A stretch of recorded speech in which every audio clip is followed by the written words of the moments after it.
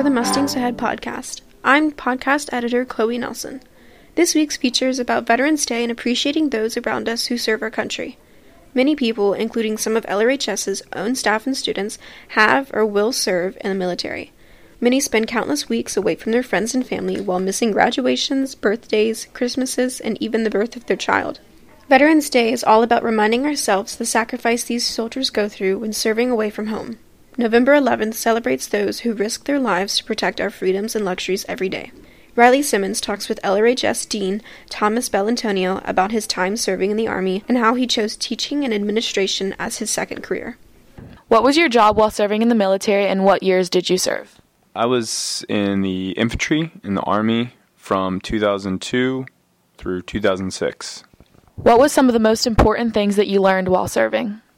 I learned that it is definitely a team effort. Relied a lot on what we called in the Army battle buddies. Those were the guys to your left and right, and especially in security missions, it was very important that trust and confidence in those around you to basically make sure that your life was in their hands and vice versa. So I learned a lot about working together as a team, as well as honoring a commitment. It really helped me grow up a lot faster, especially since I joined after high school.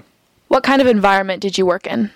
When I was stateside, I was stationed at Fort Stewart, Georgia. It was a lot more lax.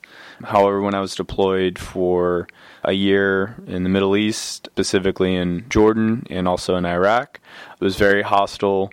Not sure what was going to happen, and so something quickly could change, and next thing you know you're on your toes. I know being in the military comes with many fears. What was something that scared you the most? I think the biggest one was the fear of death. Again, being in a combat zone, there's always hostiles and a lot of situations that were put in that we didn't necessarily know what the outcome was, especially when you're clearing buildings or doing patrols in a neighborhood. It's really hard to determine friend from foe because they're not always wearing a uniform. In fact, they never were wearing uniform. They were pretty much in plain clothes. And so that was my biggest fear, was not being able to return home and see my family and friends.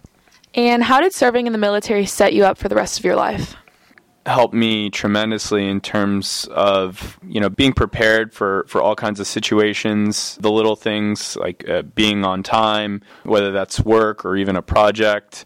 I also have a huge sense of appreciation of being home here in the United States, sleeping on a bed, eating hot meals, those little things that we don't quite consider. But I definitely have a huge appreciation for our country, and what we stand for also helped me as a future teacher in government and economics. This has been Riley Simmons for Mustangs Ahead.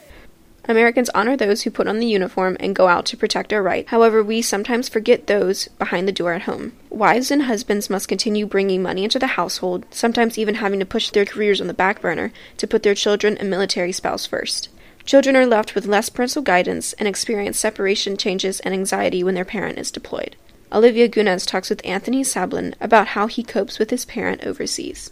Many Americans have immediate family members who are or were in the military. Today, I'm interviewing Tony Sablon on being part of a military family. What was it like to be in a military family? So there was a lot of pressure when it came to proper manners and treating adults with respect. But other than that, I felt like it was a lot like everyone else's lives. Who was in the military? My father was in the Marine Corps. How have you coped with a family member serving overseas? My parents kept us really involved with school and sports, and so being at practice all the time or working on schoolwork kind of kept us distracted from deployments. How often did you move? We moved about every 3 years. Where is the favorite place that you've lived? My favorite place is definitely Camp Lejeune, North Carolina. Are you interested in being in the military? I'm currently trying to attend a service academy, and I'm also applying for the NRTC scholarship. This has been Olivia Gunas. As many students know, LRHS offers a program called Junior Reserve Officers Training Corps, also known as JROTC. This program teaches students to be a responsible citizen, helps them develop a knowledge of team-building skills and basic military skills, and instills patriotism. Many graduate high school and choose to serve in the Army because they feel a calling, need to pay for college, or have a family history of serving. Sidney Jamison chats with a student about his reason for signing up and why they want to serve. Hello, Mustangs. This is Sydney Jameson here with Abigail Yao. And today we're talking about JROTC and our plans to be in the military. So how long have you been in JROTC? This is my second year. Why did you decide to join JROTC? For the description in 8th grade, I thought it would be really interesting, and I thought it would get me more active to start more running and get me into sports and stuff. Do you enjoy JROTC and why? I enjoy it because it's giving me a lot of friends that I can rely on, and it's giving me needs to improve all the time. So it developed my character mentally, and it's made me better than I haven't ever been. Do you plan on going into the military, and if so, which branch? Yes, I do. I plan on going into the Army National Guard. What inspired you to join that branch of the military? Last year in Sergeant Cassidy's class, we went over multiple branches of the military, and hearing the description of what the National Guard does and everything, since I can do other jobs as well, it's made me want to be involved. How has JROTC affected your life and your plans for the future? It's definitely changed my perspective about how I view things, and it's definitely influenced of what I want to do with my life in the future. This has been Sydney Jameson interviewing Abigail Yao. Have a nice day, Mustangs. For more information on anything LRHS, check out the Mustangs Ahead column on the school's website, or follow our Twitter at LRHS News 1, on Instagram at Mustangs Ahead, and on SoundCloud at Mustangs Ahead Podcast.